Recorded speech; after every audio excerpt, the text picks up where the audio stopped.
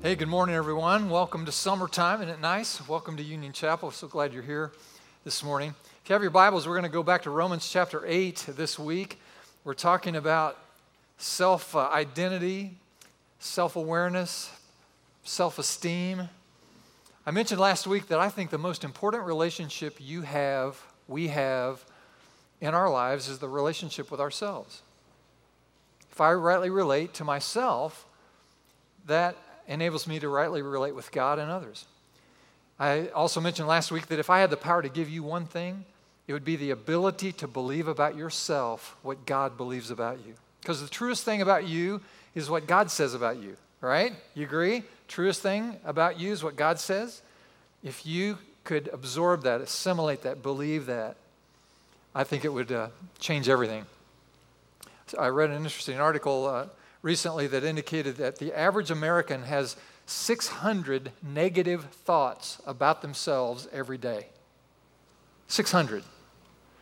That's pretty sobering, isn't it? I wonder where all that's coming from. The Center for Disease Control in Atlanta reports that 1 out of every 3 Americans believe that they are ugly, physically ugly. Let's take the survey right now. Let's try it, okay? Here we go. Look at the person on your right. Go ahead. The person on your right. Are they ugly? No, they're not ugly. How about the person on your left? Are they ugly? No, they're not ugly. Well, 1 out of 3.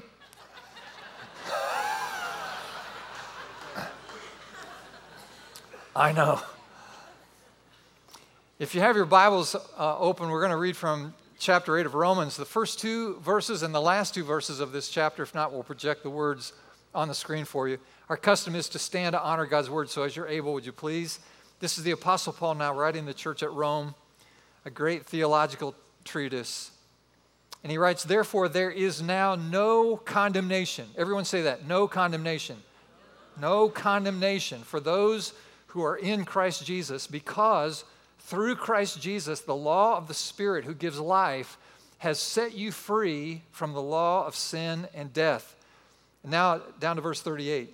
"For I'm convinced that neither death nor life, neither angels nor demons, neither the present nor the future, nor any powers, neither height nor depth, nor anything else in all creation will be able to separate us from the love of God that is in Christ Jesus our Lord." That last phrase again, will be able to separate us. Say separate.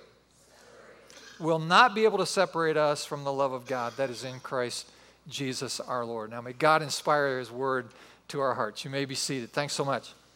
Let me show you another verse of Scripture. It's a brief verse in Proverbs 23, verse 7. But look at what it says. Very important. It says, "As a man thinks in his heart, so is he." As a man thinks in his heart, so is he. Now that doesn't mean if you think you're smart, you'll be smart, or if you think you're creative, you'll be creative, or if you think you're athletic, suddenly you become athletic. But it does mean that as a person thinks within themselves about themselves and their intrinsic value, so that person will become. So what you believe about yourself is the way you will actually express yourself in the world. You actually become what you think you are. And what God wants to remind you of is that God wants you to think of yourself in very important ways. This is such an important subject. I want this message today. By the way, this is not a 3-point homiletical sermon today. When we finish, I hope you just get one thing. When you leave, you've got one thing in mind. And the reason I'm mentioning to you that it's not a 3-point homiletical is because I want you to know that I know the difference. In case you're wondering. Would you allow me to pray for us? Because this is such an important message, so that the effect of this prayer may add to the value of your experience. Let's pray just a moment. Lord, we thank you for your word today. So rich, inexhaustible, infallible, insightful. From it, oh God, we pray that you would communicate to us deep unto deep, spirit to spirit, that you would go past the cognitive, past the emotional, past the physical, to the place that we so rarely access, our heart of hearts. May we change the way we think about ourselves. So we pray, come Holy Spirit, in Jesus' name, amen. Thanks so much. Now, There's a great little play called the Queen of the Stardust Ballroom. Some of you have maybe read the play or heard about it.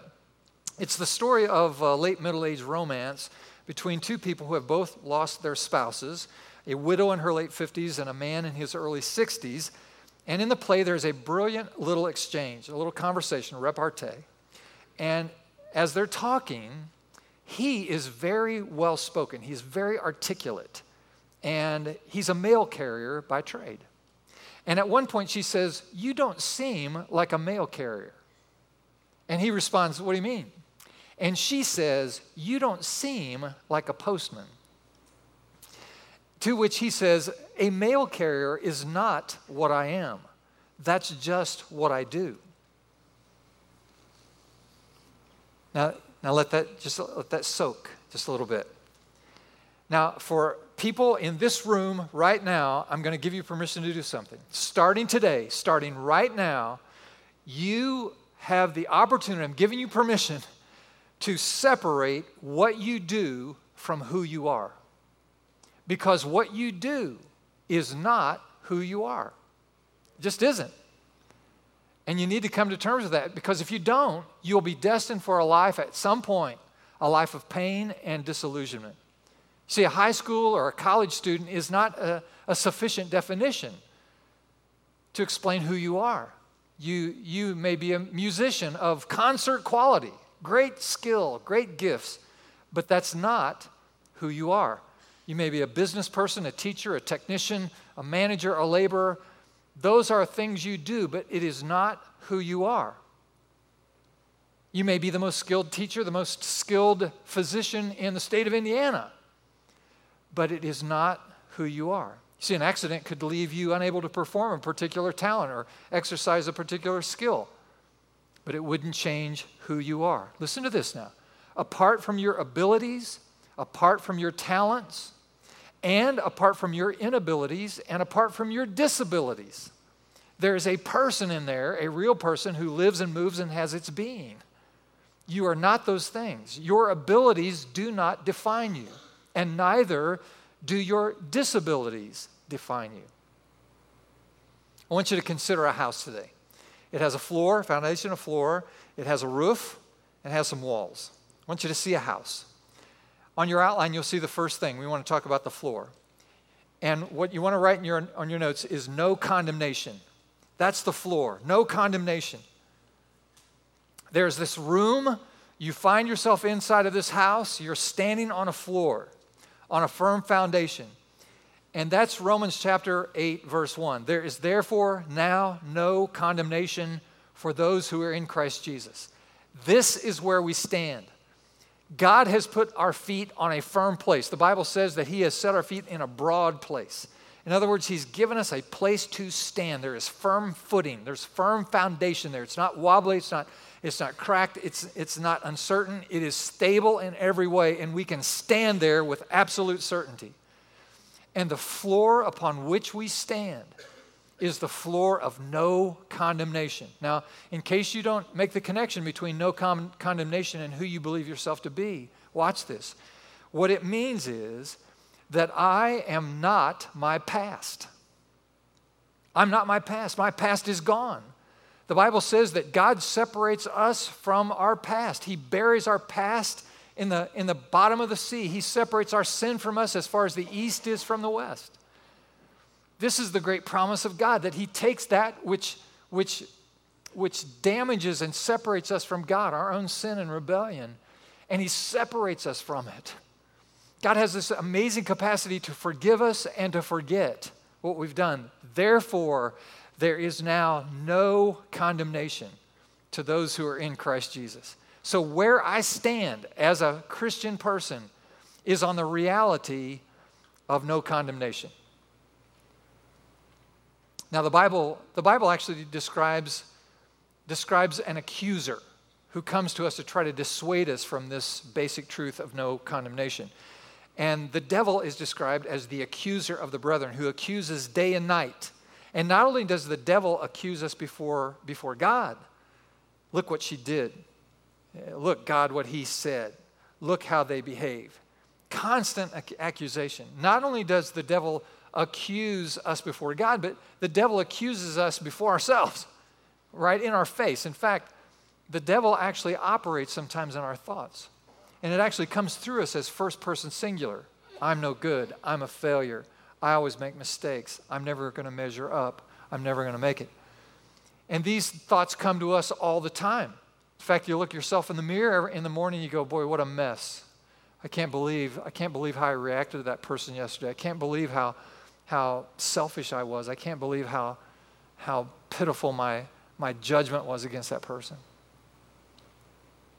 And we hear these words and we hear these voices. And this is the approach, the attack of the enemy to try to dissuade us from believing about ourselves what is most true. So therefore, watch this. You have to know where you stand with God, or you'll lose this internal battle of accusation. You'll lose it, and you'll revert back to old patterns and old voices and old things that have happened in our past that will dissuade you from believing the truest thing about you. And so you have to embrace the truth of Romans 8:1. You have to stand there. That's where you stand. Now here's some tips with the devil. You can't win a physical battle with the devil. You can't win an intellectual battle with the devil, who is the accuser of the brethren. You simply have to know where you stand with God. Let me say it this way. To the degree to which you understand your relationship with the finished work of Christ in your life is the degree to which you will have victory over the accuser of the brethren. So you have to look back in the mirror and say, there is therefore now no condemnation to those who are in Christ. You can accuse me all you want. In fact, you may even accuse me of things that are actually true. I do mess up. I'm not perfect. I do fail. But here's what I know. I stand on the finished work of Jesus Christ. There is therefore now no condemnation to me or anyone else who is in Christ. That's the truth. So here's the statement I want you to see on the screen. Your self-definition then begins with the finished work of Christ. You are not what you have done in the past. Hear this as well. You are not also what someone else did in the past. That's not who you are. You are not your parents' sins. The story of James Robison, he's a Christian evangelist, man of God. Maybe you've heard his story. His conception was the result of a rape. His mother in her 40s was the nurse caregiver to an older man.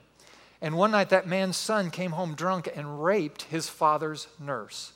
She conceived as a result of that rape and refused the course of abortion and turned the child over to a pastor couple to raise. And James Robison is the product of that sequence of events. Fascinating story. James Robison today rightly says, none of those things is who I am. Those are things people did. It's not who I am. Now listen to me. I don't know who's sitting here today. I don't know your story, not all of you. I don't know what outrageous things have been done to you in your life, against your life. I don't know who hurt you. I don't know who rejected you, abused you, despised you, molested you, tried to destroy you. But I do know this. I do know that if you stand on those experiences and believe about yourself based on those experiences and allow them to define you as a person, they will erode your life and maybe even destroy you. You are not what you have done in the past. You are not what others have done to you in the past. There is therefore now no condemnation to those who are in Christ Jesus. Let me put it on the screen for you one more time. I want you to see it. Romans 8, verse 1.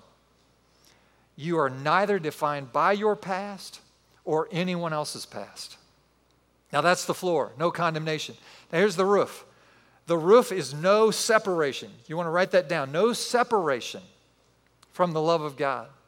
Romans 8, 38 and 39. Now we may ask ourselves then, if there's no condemnation for what I've done in the past or what others have done to me in the past, what about the future? What about sins I may commit in the future? Could they condemn me? Could they cause my ruination? Could I somehow do something that could disqualify me from God's best intentions in my life? And now we have this roof over our head that reminds us that nothing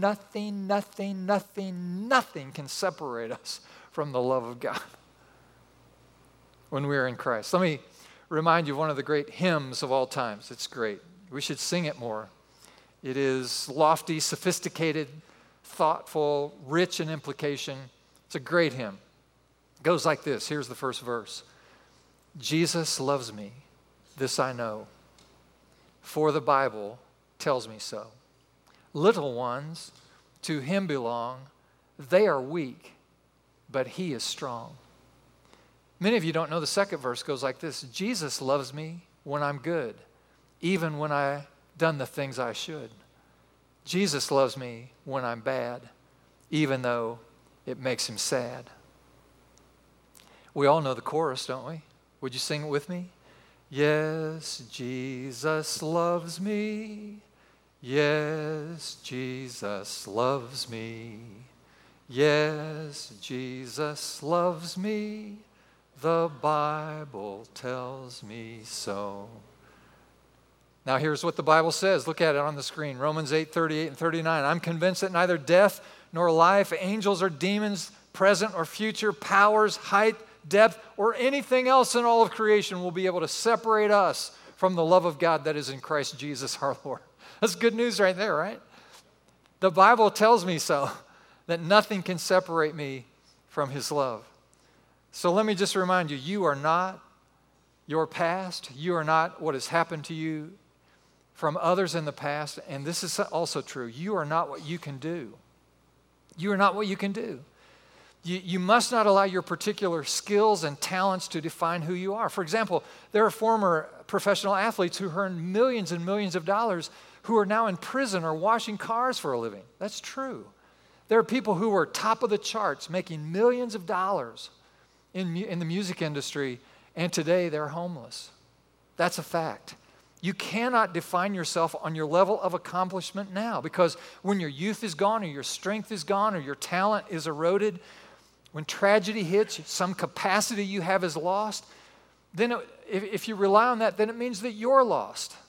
If that was you, you're now gone. So you are not what you can do. Let me help some folks in the room right now. I know I'm going to help a lot of people right here. You are neither how you feel.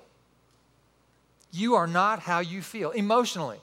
Listen, just because you're discouraged, you have the blues, or maybe even you're depressed, it doesn't mean that God is. It doesn't mean that everyone else is. So you need to be honest with your emotions. Own your emotions, of course. Okay, I feel down, discouraged, and depressed. But watch, it does not have the power to separate me from the love of God. How I feel doesn't have what it takes to separate me from God's love for me. Now, I confess I'm not a gifted counselor. People call me occasionally and say, I need to talk with you. I've got problems. I need to talk to you. And I always refer them to people they should talk to. I feel like I'm perfectly adequate to handle such situations, but as I talk to our therapists and people who've been trained in the therapeutic sciences, for example, people in our counseling center, the directors there, they will not allow me to have a key to the building. I can't go there. If they see me coming near the door, they go, no, come in here. So with that as a qualifier, I'm concerned that too many of us have become extreme navel gazers. We've become morbid in our introspection, wallowing in our emotions. We define ourselves by how we feel. It's not smart. It's not wise. I feel bad. I feel tired. I feel weak. I feel powerless. And so suddenly now, those feelings are to define us, to help us self-identify as who I am before God. Now, again, we've got to be open and honest and real with our emotions. Denial is equally negative. I mean, you can't go around denying how you feel. But you must not allow your emotions to define who you are. You must not allow your emotions that much power to define who you are. You are not how you feel. No, you're not. So let's summarize now what we've been trying to communicate. You are not a person who is the sum of your talents and gifts. You are not the person who has failures and faults. You are not the person who has been mistreated and defined by the sinful actions of others. And you are not the person as defined by the way you feel in a particular moment. None of those things define you. You are the person who rests in the finished work of Jesus Christ. There is no condemnation that can accuse you. There is no separation between you and God's love for you. So we have a floor of no condemnation. We have a roof of no separation from God's love. And the walls of this house that we're constructing today is what helps define us, define our capacity, define our strengths, our gifts, our unique sense of purpose. And it is part of our lives through the work of God's Holy Spirit. What you don't realize is that between Romans chapter 8, verse 1 and the end of that chapter, there are 19 times that the Holy Spirit is mentioned in these verses with 11 different characteristics that help shape us and mold us into the image that God has created us for. For example, verse 2 calls the Spirit of God the Spirit of freedom. Verse 4, the Spirit of righteousness. 5 and 6, the Spirit of holiness, life, and peace. Verse 9, the indwelling Spirit. Verse 11, the Spirit of resurrection power. Verse 13, the Spirit of self-control and victory over the flesh. Verse 14, the Spirit of leadership and guidance. Ever get lost in life, wondering what's next? He's the Spirit of guidance.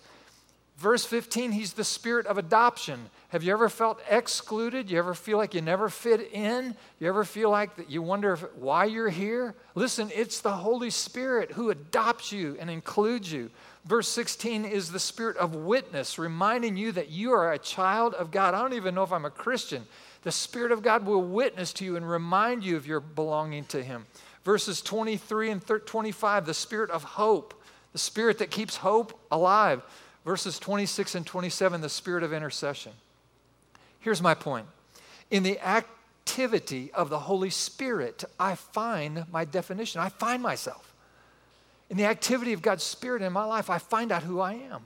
I find out my direction. I find out my strengths. I find out my gifts. I find out my meaning. I find out my purpose. I discover my destiny in the work of the Holy Spirit in my life. You say, well, I thought I'm supposed to self-realize and I'm supposed to follow my own heart and follow my own dreams. No. Don't trust your own heart with such important things. Trust God's Spirit, because the truest thing about you is what God knows and says about you. The most defining part of you is what God says defines you and interprets who you are. So I'm a person who stands on the solid floor of no condemnation. Over my head is the roof of no separation. And between the floor and the roof, I'm a person who is defined by my relationship with God, my intrinsic value as a human being, evidenced by God's amazing grace and sustaining love in my life. The Holy Spirit then interacts with my life on every level to give me guidance and peace and power and purpose and assurance to know who I am.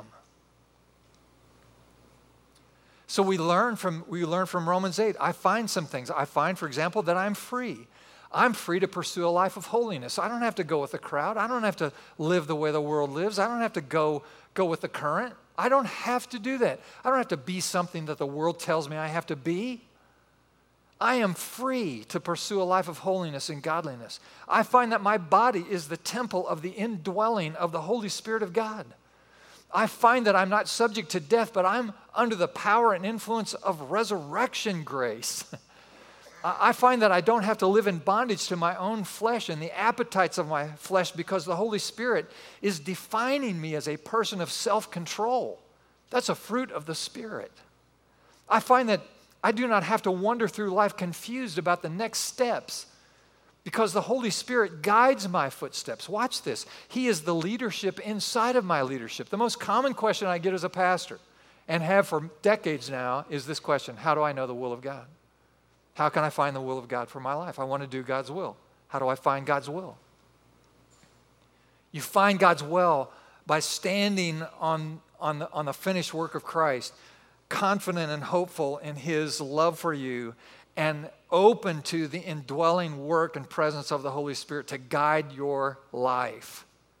I find that I don't have to wonder who I am or where my parents are or what my past is or what my future will be, because the Holy Spirit is the witness that says you are adopted into his family. You are a child of God. You belong here. You are included. That's what the Spirit says. I find that I never have to worry about the future because the Spirit of hope is always with me. I don't know. It does not yet appear what we shall be, but we know that when he appears, we shall be like him. We have a hope of a greater resurrection. We have a hope of a great heaven. We have a hope of a greater life because nothing can separate us from the love of God. Let me ask you a question. Why do you think that Christians have been so triumphant over the course of the last 2,000 years in the face of martyrdom? You know, there's a book that was written, Fox's Book of Martyrs, that chronicles a lot of these stories from history. And to this very day, Christians around the world are suffering martyrdom. Probably someone, a man or a woman or more than that, today somewhere in the world will be threatened to the point of their lives. Renounce Christ or die. Let me ask you a question. What is it that allows a man or a woman in the face of impending death to face into that death with such dignity and courage and grace? Have you ever thought about it? I mean, it's a dreadful thought. I understand. Can't even comprehend the moment. But if it were to come, and the hundreds of thousands of times that it has come in history, when facing the cross or facing stones or facing the stake or facing torture or facing bullets or facing the blade, beheadings and all the like, the people of faith have always responded the same way. And basically the response is this: look, you can threaten me, you can kill me, but I am not defined by your threats. I am not defined by your bullets. I am not defined by your blades. I am defined by my hope. I have a place I stand called no condemnation. I have a roof over my head called no separation. And I am defined by the work of the Holy Spirit in my life, who is the Spirit of hope, whose hope does not disappoint. And men and women throughout history have stood in the face of death and said, go ahead, shoot me. Go ahead, swing the blade. Do what you got to do. I'll be with Jesus. I have a blessed hope of a resurrection future. I find that I don't even have to know anything about prayer in order to be able to pray. I don't have to know how to pray. All I have to know is that I want to connect with God. And the Bible says the Holy Spirit will intercede for us. And when we don't know how to pray, the Spirit will help us. So who do you think you are? Listen, if you think you're a body, physical body, then you'll live subject to your appetites. If you think you are your talents, then when you lose them, you will have lost you. If you think you are your past, then you will live in a cloud of condemnation with your future already written, without hope. If you think that you are your weaknesses, then you will live subject to the accusation of Satan and you will never overcome.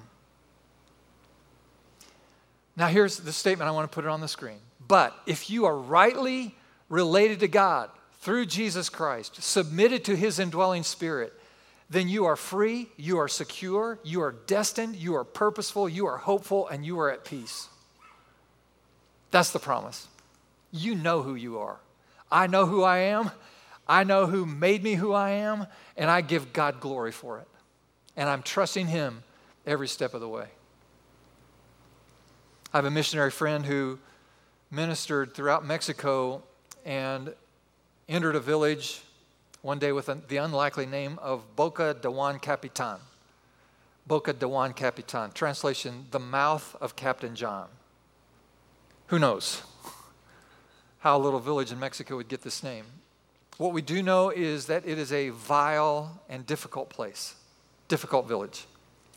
My missionary friend reports to me the account of one of the first converts in that village, a young and promiscuous teenage girl who found the Lord as her personal Savior and became a very strong and powerful evangelist. And apparently, this young woman immediately became aflame and passionate for Jesus and would tell anyone who would listen about the hope she had found in him. Now, what may not come to your mind immediately, but if you think about it, is obviously true, is when promiscuous women get right with God, it's always an inconvenience for evil men. Yeah. And these men in this village began to resent the fact that she was no longer available to them sexually, but also resented her boldness and her authority and her witness for Christ. One night on the way home from church, a very horrible event happened to her. 5 young men in the village captured her and very brutally mistreated her. After that event, every time they would see her, they would remind her of what they had done to her in order to humiliate. In spite of it all, my friend reports, because he knows this woman personally, she seemed to radiate a confidence, an authority, a peace.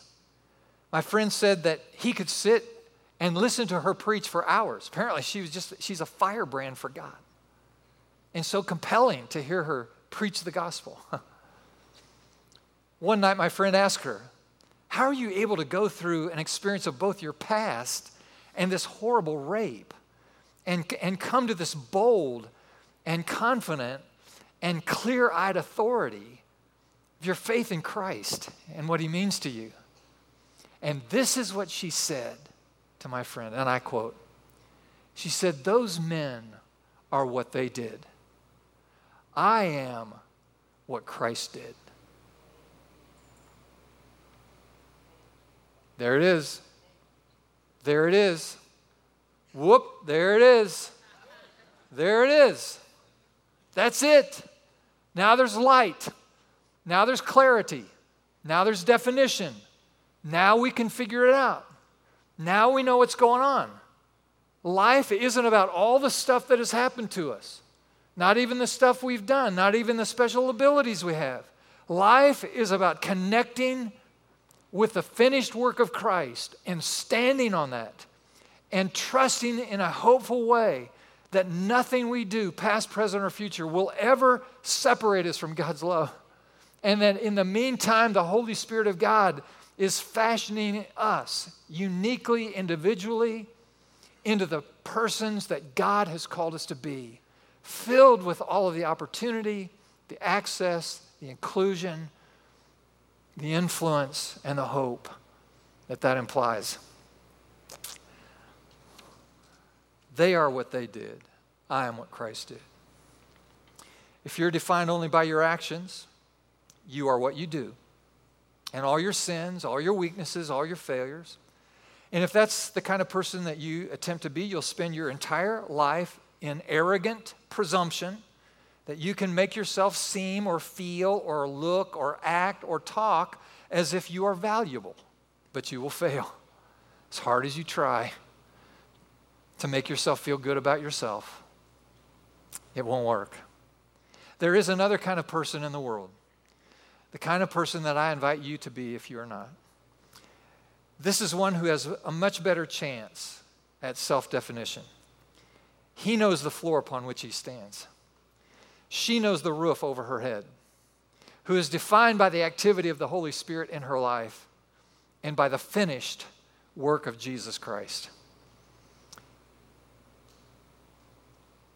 The person in Jesus Christ, submitted to him and loyally in love with him, is a person who can say, I know who I am. I know who made me who I am. And I know who I am becoming because of his presence in my life. And I give him glory for it. Now, if you'll leave with one thing today, I hope you'll leave with that. Could we pray about this just for a moment? Let's do so. Lord, thank you for your word, which lamps our feet and lights our way. Thank you, oh God, for this wonderful assurance that we are no longer condemned, and that as we love you, that there's nothing that can separate us from your love. Anyone in Christ in this room today now can say, I am a child of the King. I am created in his image and in his likeness. I am destined, I am called, I am adopted, I am justified, I am included, I am redeemed. I'm empowered. I am free to be myself. And I serve my King with a living hope and the assurance of future glory. I know who I am because of him. Lord, speak to our hearts today so that we can receive this truth. Give us clarity. Help us to see. Help us to perceive it. And then, God, give us the courage to believe it, because the truest thing is what you say is true. Give us courage and boldness to say yes to this important truth, I pray, in Jesus' name. And everyone said, amen.